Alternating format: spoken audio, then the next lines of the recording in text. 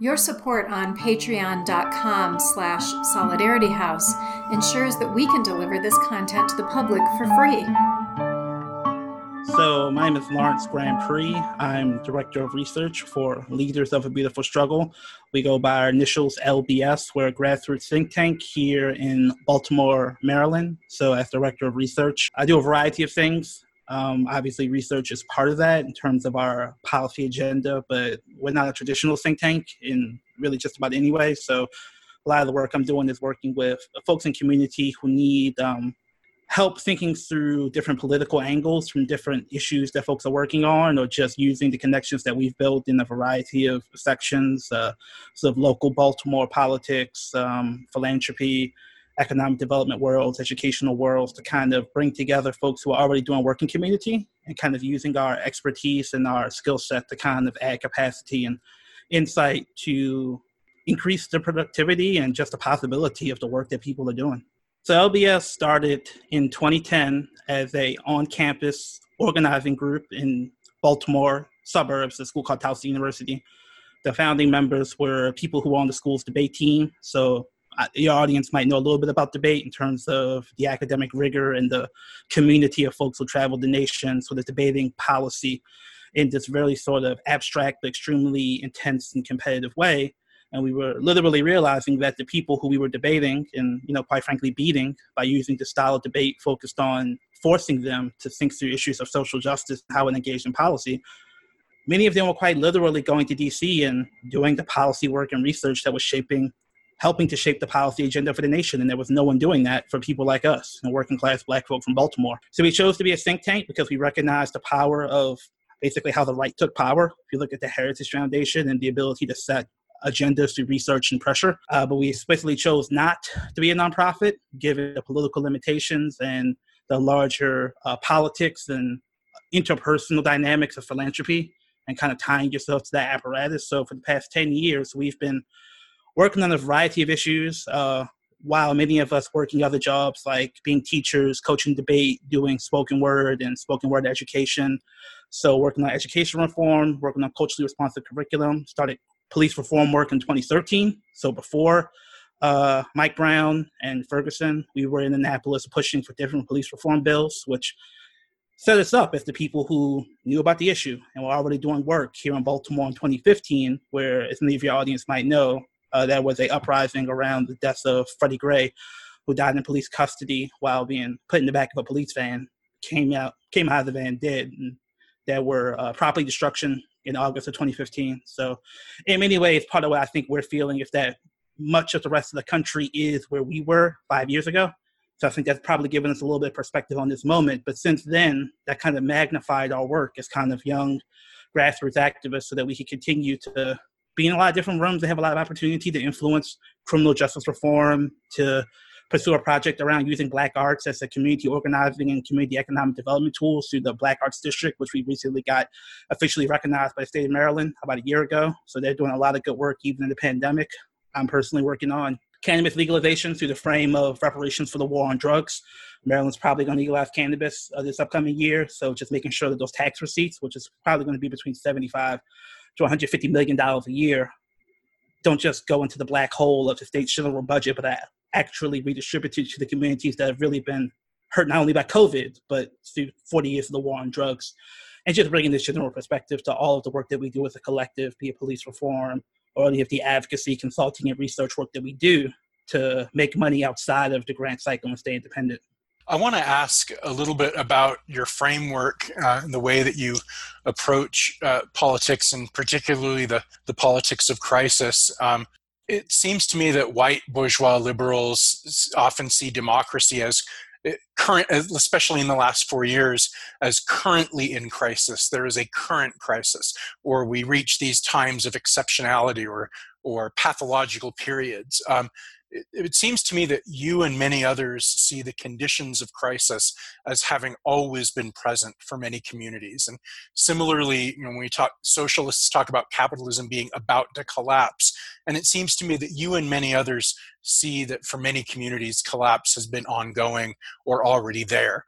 In light of that, what I think is that difference in perspective, what do you see as at stake or on the brink, or that type of phraseology in the November elections? That's an excellent question. I think our political methodology, first of all, it is a methodology and not an ideology. So I think a lot of folks get caught up with this notion of ideology and what's the ideal, perfect political framework. And I think we have an objective. Our objective is to increase autonomy, specifically for people of African descent, but generally for all oppressed peoples.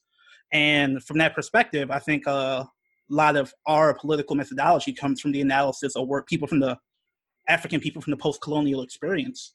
And I think that just thinking through the question, the only real way I could describe this election is the choice between settler colonialism versus neocolonialism, with the Republican agenda kind of being the scorched earth, we're just going to squat on your land and take everything approach, and the Democratic agenda being much more the we need a stable, seemingly legitimate political formation to justify our continual exploitation of this indigenous space. And I think that the story that actually just came out yesterday, with the Chamber of Commerce basically firing its chief lobbyist because the chief lobbyist wanted to invest money for Republican senators in North Carolina and Maine. And the Chamber of Commerce said no, which basically means the Chamber of Commerce wants the Democrats to control the Senate because they feel that their conditions of capitalist accumulation will be more stable in the world of uniparty Democratic Party rule. And I just thought that that was incredibly powerful, obviously underreported, but an incredibly powerful clarification of what I've been saying and feeling for the past couple of months, which is, it is an extremely simplistic and flawed methodology to obviously buy into the Trump hysteria, to think he's some sort of exceptional threat. But specifically, there are lots of powerful people who really view the Democratic methodology as like essential stability for them to enjoy and operationalize their power. So I think about this through the lens of race, given our group is focused on the conditions of African people. And I think one of the biggest misreadings of Black politics is people underestimating the level of connection between the Chamber of Commerce and the White Citizens Council. There's a really interesting book called Race and the Origins of American Neoliberalism by Randolph Holley. And he's a great scholar that, of course, almost no one has heard of. But he goes into the archives of the city of Atlanta, the city of Birmingham, Alabama. The White Citizens Council literally had TV shows where they talked about their methodology. And it was essentially neoliberalism. It was essentially this model of exploitation that was much more culturally acceptable, that was a calmer alternative to the bombings in Birmingham or the KKK, but continued essentially racialized social control. Like, that's what downtown urban development was. Like, it literally is the economic playbook of Atlanta and Birmingham, whitening the urban core to create a safe, stable space for white business interests, and then pushing dangerous Black folks out towards the periphery. So to see the Democratic Party basically full-scale adopt this real estate-supported vision of economic development, which they will certainly call, quote-unquote, investment in Black communities, and kind of holding this up as, you know, you must vote Democrat to affirm the struggle of your ancestors, when the political agenda of Biden and the Chamber of Commerce and the Democratic Party is literally, quite literally, the economic agenda of the White Citizens Council. I think it's just stunning. And I think that we're really in a difficult position to understand that we're essentially facing elites who can thermostatically choose between, we're not going to completely raid us through things like the Trump tax cuts, and when they're going to establish a more stable system of social control through things like a Biden presidency, which will roll back the Trump tax cuts, but only for very, very wealthy homeowners in blue states, through things like eliminating the state and local tax deduction cut, which Trump put in, and calling things like that pandemic relief, and calling things like continuing to invest in these sort of nonprofit, philanthropic gatekeepers, calling that social justice. So I think that when you view it through the lens of this sort of history of radical struggles through this colonial frame, I think it really clarifies that there is a distinction between the Democrats and Republicans, but distinction doesn't create a fundamental difference for people who are suffering conditions of oppression. They're just two different frames of exploitation, and you have to be strategic about how you form your resistance in either frame. Is there a policy agenda to be found anywhere in the major parties and anywhere in the, sort of the centers of national power, even on the left, that is anywhere near the policy agenda that you have at LBS? Again, LBS, it's important to understand what I mean when I say it's not about ideology, it's about objective. So many different policies could serve the objective, but it's a question of who has the legitimacy to operationalize these policies, who has the ability to interpret them, to enforce them. And the reality is, even if the policy in theory could reflect this objective, in many ways, understanding the political economy of the current political order really makes it so that even seemingly emancipatory or positive interventions could risk really hurting efforts to establish the autonomy of oppressed people, specifically people of African descent. I think a good example of this is the Jobs Guarantee.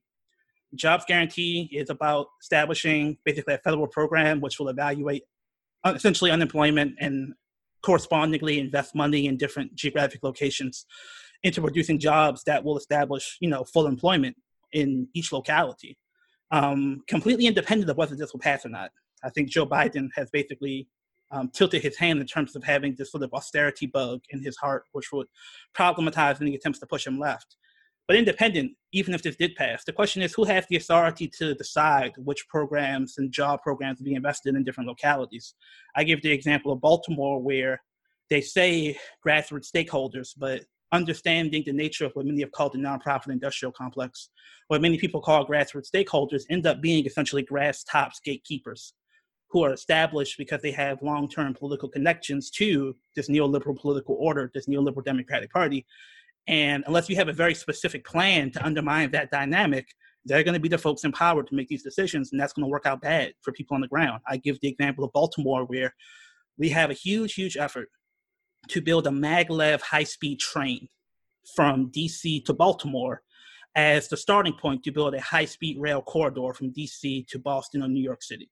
Now, for most of the progressive left, that is good. That is the example of the sort of cosmopolitan transportation investment they want to see.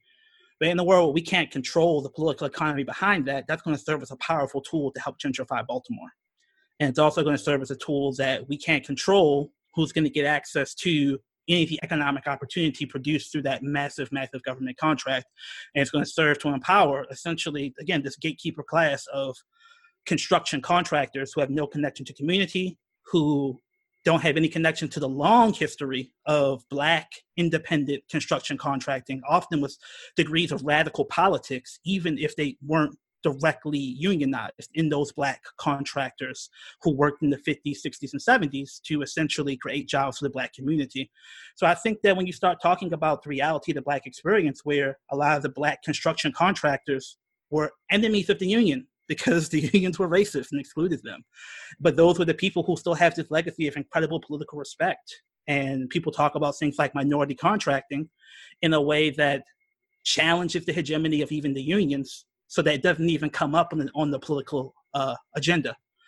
Even with the Supreme Court, people talk about what cases are red lines for political support. And I've been saying for years now that if you want my support, you need to be willing to overturn the Richmond decision, which overturned racial quotas in hiring because it was deemed unconstitutional. Yet, if you look empirically at cities that did minority hiring most vigorously, they had the highest rates of employing the people who are hardest to employ, which is working class Black men.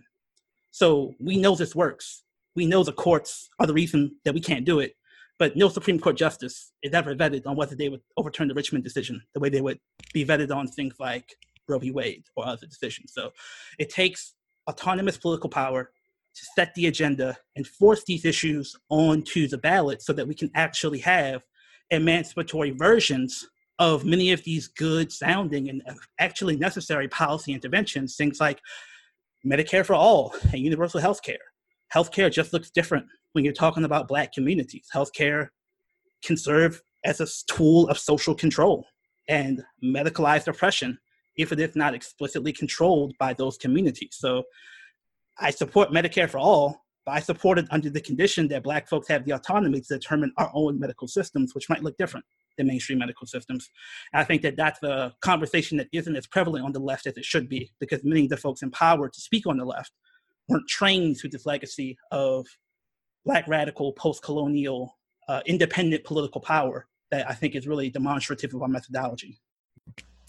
I don't want to go down another rabbit hole of police reform, given that we could talk about that for an entire hour at least, but I'm thinking also of consent decrees and the robustness with which supposedly a Democratic DOJ would go after police reform versus the Trump administration, which has seemed to accelerate police brutality and give explicit kind of license to racist policing. But again, on the ground, that doesn't always translate into real differences between Democratic and Republican administrations, right? I think it's actually far worse than that.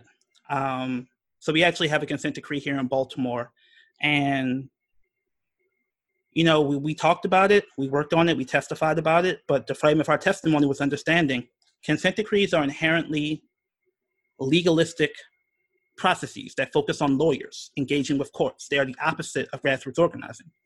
So if you've ever heard of an academic named Gerald Rosenberg, he has a book called Hollow Hope, which I read for debate when I was about 15 years old. Well, I read snippets of it. But I think his argument's very compelling in terms of, he talks about the women's movements and civil rights movements essentially treating the courts like this elite savior because of the legacy of the mythology of Brown v. Board. But the degree of resources, the degree of legal resources, the degree of economic resources, and just focus, all of it was geared towards the courts in the 60s and 70s and 80s in a way that detracted from investing in grassroots, on-the-ground political organizing at state houses, at city halls. And Rosenberg says that that was a mistake, that the movements were worse off for focusing on these elite, technocratic, court-based vision of social change. I mean, we don't need Gerald Rosenberg to tell us that because we already have Derek Bell, who worked with people like Thurgood Marshall in the 50s and 60s and 70s to do legal interventions into segregation, only to realize that the results of these legal cases was not better schools for Black people, which was what the community wanted. It was nominal integration for a small portion of the Black elites and the deracination of independent Black schools and losing an entire generation of Black teachers who were not hired at these integrated schools. So when people talk about attacks on critical race theory, I find it really funny because most of the people who are talking about how bad these attacks are, they do not understand the legacy of critical race theory in terms of it being a very material intervention into the assumptive logic of the current Democratic Party. Critical race theory says stop focusing on Ruth Bader Ginsburg. Start focusing on the social movement, which can allow you to put pressure from a bottom-up basis for more radical material change. And to take it back to your question, the consent decree here in Baltimore, I saw an op-ed today in the Baltimore Sun, which crystallized perfectly why this is so bad. The movement to defund the police is something we've been talking about for years here in Baltimore. Baltimore, at one point in the 90s, had equal amounts of funding between education and police, $250 million apiece in 1993, I believe. And over the past 17 years, the funding for police has doubled, funding for education has dropped. So the call to defund the police is a basic recognition that you must invest in community-controlled alternatives to policing to deal with the root causes of crime. And why? What is the mechanism by which they inoculate themselves from calls to defund the police here in Baltimore? The consent decree. Police need money to implement these technocratic reforms from the top down, from the federal government, and they are citing this as the reason they cannot defund police in Baltimore. There could be no clearer example of what Rosenberg and Bell were talking about in terms of these elite technocratic interventions preventing more radical calls from the grassroots from establishing the center of the conversation, the center of cultural hegemony, and the center of political focus. Instead, we're still locked in conversations that lionize these elite liberal professionals, but demonize the people at the grassroots because their radicalism is deemed too uncouth and impractical for the liberal political consensus. here in Maryland, well, to take a step back, as I said before, I view the presidential election as a referendum essentially between settler colonialism and neocolonialism. I think it's really important to understand that it's perfectly legitimate as an individual to not want to make a choice if those are your two options. There is a political theory that says, well, I'd rather deal with settler colonialism because when I fight that, I can have a more full revolution against it. And there are also people who feel I personally have a spiritual connection to politics and I can't have that stain on my soul for supporting either of these violent agendas. So I just want to speak out against the sort of voter shaming, which assumes that the only possible logical conclusion to political analysis is to vote. A lot of the people who don't vote are not underinformed. They understand that the violence of the American state is going to be done in their name, no matter who they vote for. So they choose to reject the possibility of associating themselves with that inevitable violence. I think beyond, that's a spiritual analysis of politics that's completely beyond the scope of the liberal political order. But beyond that spiritual frame, I think, which is part of the distinction in terms of having a sort of historical, radical, Pan-African framework, that's just a practical case that sometimes putting pressure on the Democratic Party is the only way you get anything out of these people. So here in Maryland, we're a Democratic Party state. We're a Democratic Party mafia in terms of complete hegemony. State House supermajorities and the governor Democrat for sometimes 10 years in a row. And in 2014, there was a gubernatorial election. And Martin O'Malley, who ran for president, a white guy who was former governor of Maryland, mayor of Baltimore, inspiration for Tony Carcetti in The Wire, he put his hand-selected candidate, Anthony Brown, who was a straight-up corporate Democrat. Anthony Brown got the endorsement of the Fraternal Order of Police in 2014, which shows you his political affiliations. And people said no. People said, we're sick of these Democrats. They don't do anything. And they voted for Larry Hogan, who was a moderate Republican, excuse me. And people said, oh, this is going to be terrible for you. He's going to destroy you. He's going to be evil. But what it did was it forced the Democrats to engage in material political interventions in order to win back the black vote. So we had voter reenfranchisement here in Maryland for the first time since people like O'Malley had this vicious war on drugs. That's entirely politically cynical because they were not caring about the lives of these people. They just wanted their votes, but they still now get the right to vote. We had a bill called Justice Reinvestment, which helped increase de-incarceration and increase resources for alternatives to incarceration. It was neoliberal technocratic BS for the most part, but it still represented a huge shift from a state like Maryland, which has some of the highest racial bias into incarceration rates in the entire country. And we got real movement on investments in school construction and school funding. Now, this movement is not complete, and much of the school construction has not included a fundamental reordering of the schools to accommodate a vision of community control and social justice. But none of these things were on the table when the Democrats had a supermajority, and they had the governor's office, which was dead set on enforcing neoliberal centrism, because what are you going to do? Vote Republican? So I just think that the people who are talking about voting in this election, first of all, they have to understand that if I'm a regular person in Baltimore, I am thinking about first my logical credibility on the streets of Baltimore. When whoever I vote for does something stupid, people look around and say, did you vote for that guy? Whose man's is this? And I want to be able to say, I didn't vote for that guy because my credibility is all I have, because nothing's going to change either way. But I can at least maintain not just my street cred, but like my spiritual and psychological stability, knowing I'm not associated with my vote with just rapacious violence that is the American imperial state. So that's a compelling argument to me. But there's also a very compelling practical argument that the only way you get anything out of a corporate Democratic Party that's now essentially run by the Chamber of Commerce is deny them the vote. And obviously you're not going to hear that case made on MSNBC and most mainstream political networks. We're in many ways talking about a system that is beyond repair, and yet a system where there are nodes of engagement, just not the kind of engagement that perhaps the system itself contemplates. So what implications does that have for organizing and for the way people should orient towards political power? And is there a unique answer to that question for the Black community? Well, the answer to your second question is yes, absolutely yes.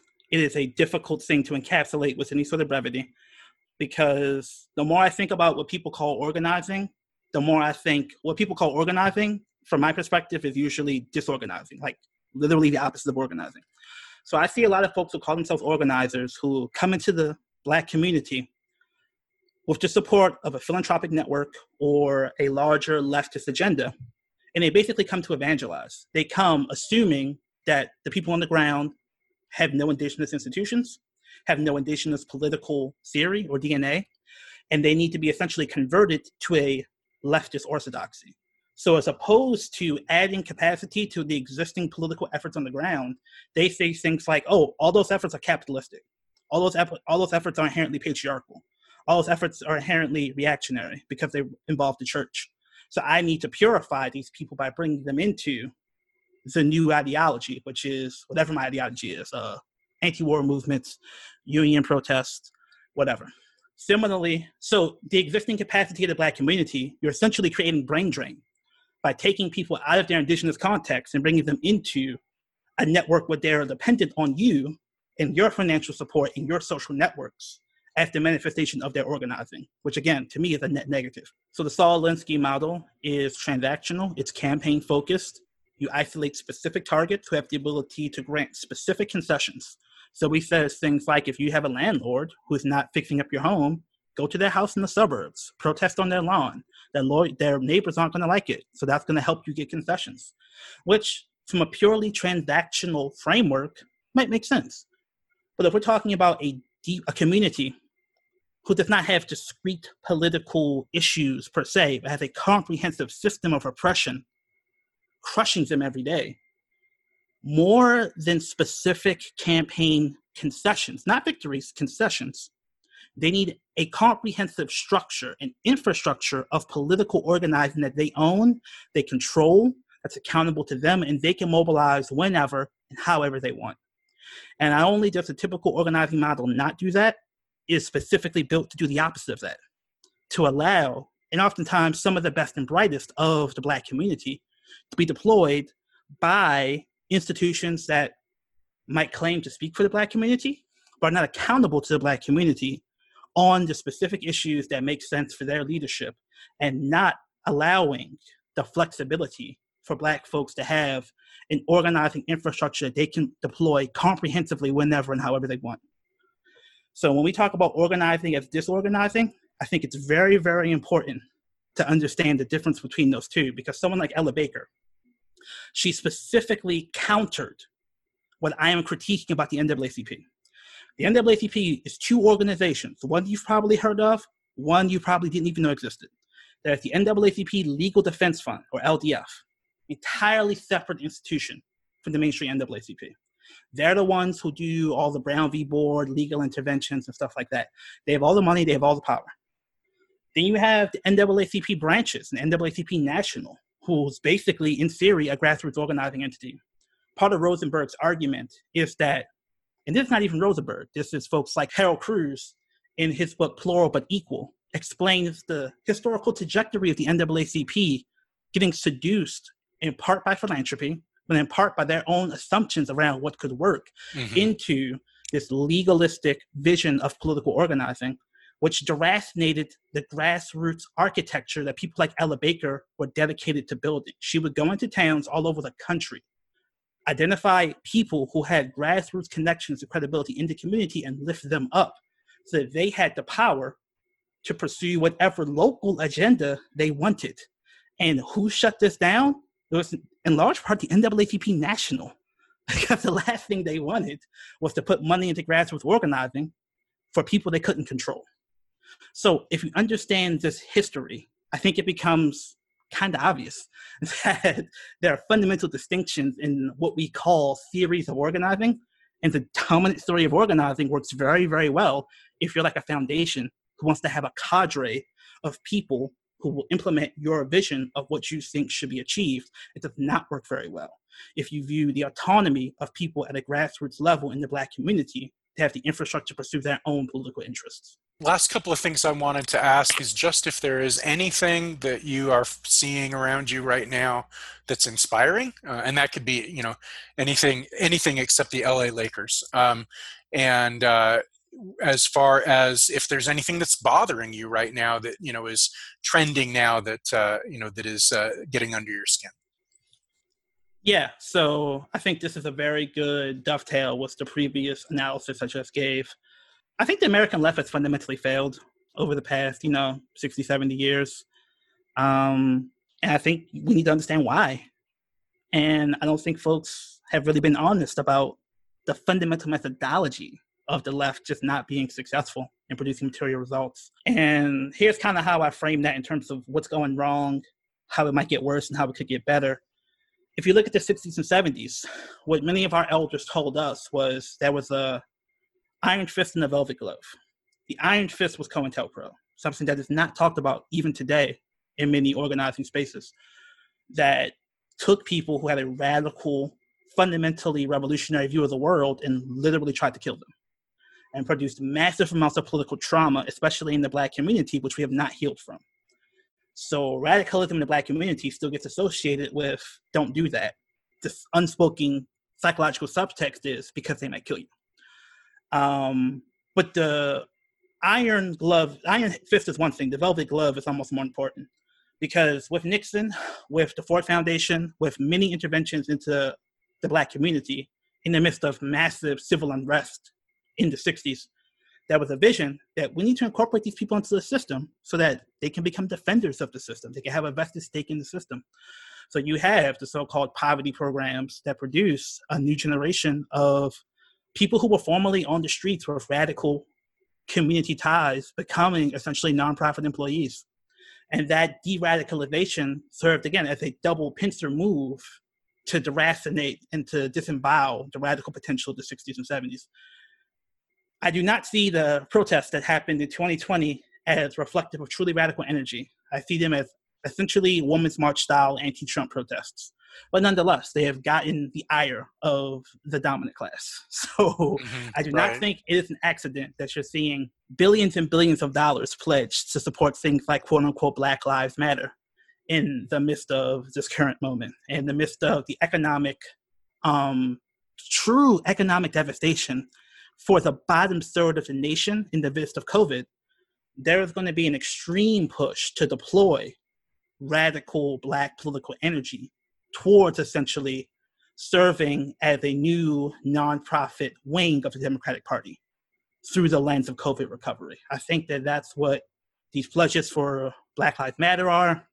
I think that is the new corporate Democratic Party friendly visions of anti-racism being produced like folks like Ibram X. Kendi, and him being propped up really as sort of a demonstrative vision of anti-racism, which in theory calls out Black elites, but nonetheless supports folks like Kamala Harris.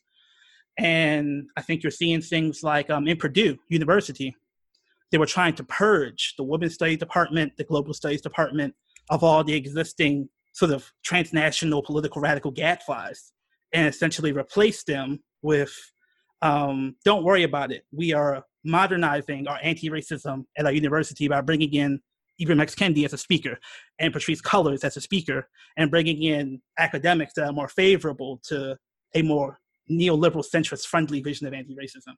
So I think that that's the fear that I have. I think that there are some positive things that are happening in the light of that.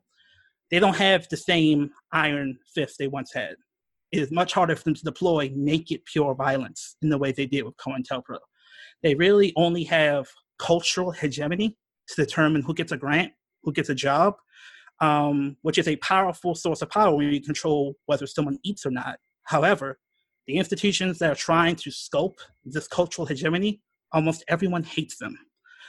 So the media, the university, they're still very popular on parts of the academic left, but regular everyday Black folks do not feel any attachment to any of these institutions, which is part of what they're trying to change by woke washing themselves.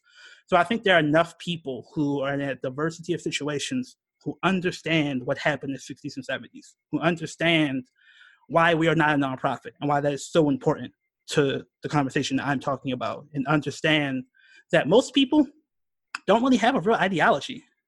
and they don't have the ability to be ideologically landscaped against Black radicals because they just kind of like who they like, when they like it, how they like it, and you just can't tell them like this Black person, don't like this Black person, because they don't trust you anymore. So the ideological violence they're trying to apply is effective, but only goes so far. Like, we are very much, I think, politically, in terms of methodology, the exact opposite of someone like D. Ray McKesson, who is very much about empathy and good white people and appealing to their emotions, who actually comes from Baltimore and is in many ways a mirror to us. And lots of people for us come up to say, yeah, I get that y'all are totally different from D. Ray and I like y'all. So there's a possibility of, at a grassroots level, people resisting the cultural hegemony of co-option, but you're not going to see those folks on Twitter because literally 80% of tweets are done by the 10% most active people on Twitter, and only 20% of Americans on Twitter. So that's 2% of the American population controlling essentially the entire Twitter conversation. And all the people who I'm talking about who are R-based, almost none of them are on Twitter.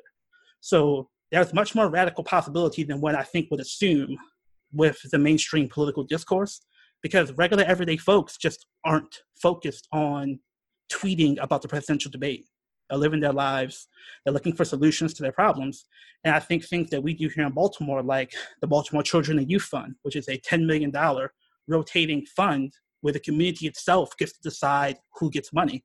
So they look at who gets grants, and they don't see people they know or trust. They know are doing work, and they see the Baltimore City Children and Youth Fund giving money to those people, and they say, oh, that works. That materially helps my life. And the Baltimore City Children and Youth Fund was a very intentional effort for us to pursue, because it's essentially in some ways a dry run for what we want to do with that cannabis tax revenue. So there are people like us who are visualizing institutions stacking on top of each other, models that are establishing precedents that can be built upon to materially improve people's lives. But you wouldn't know it if you looked at the mainstream media, because we aren't given permission by a white philanthropic establishment or a neoliberal Democratic Party to do what we do. We just do it. So there's no use propping us up as a model, because that would give the natives bad ideas. So I think that it's not hopeful, but it's not hopeless. And if you understand the methodological distinctions that I've been trying to flesh out, the more we build a consensus of not necessarily being entirely unified and that we're all doing the same thing, but we can still be together in terms of we are all pushing against this elite consensus that wants to force us to choose between settler colonialism and neo-colonial exploitation. If we can just be together on that fundamental political trajectory, I think we have a possibility of changing some of these dynamics. I think that it might be useful for folks to listen to the podcast that we do. So for the past couple of years, we've been doing a more long-form, in-depth podcast that's more inspired by like This American Life. It's very resource and time intensive, so it's not exactly like up-to-date what's in the news podcast. It's more of a deep dive, deep thought podcast. It's called In Search of Black Power. We've done, I believe, 20 episodes at this point. Each is basically like an hour-long audio documentary. And I'm really proud of it, and it's something I'm looking to kind of continue to pursue. It's just that the pandemic has made it a bit harder to find the resources and the studio time to pursue that, but I think the library we have is pretty excellent, and you can find that basically wherever you find podcasts. We also have writings and reports that we do. So we did a large report on the human social service sector in Baltimore that really critiques the assumptive logic of whiteness and Eurocentrism and how human social services are provided to Black folks. It's called When Baltimore Awakes. And that's really a model of the sort of material conditions that we're trying to intervene on in terms of changing the landscape in terms of who gets to provide human social services to people in Baltimore. So I can just send you the links to those two things. I think that'd be a good encapsulation of a lot of the analysis that I've provided so far today. That would be great. Thank you so much, Lawrence. I can't wait for us to talk again, and we look forward to sharing those links from you with our listeners. Thanks a lot. Great, thank you. All right, take it easy.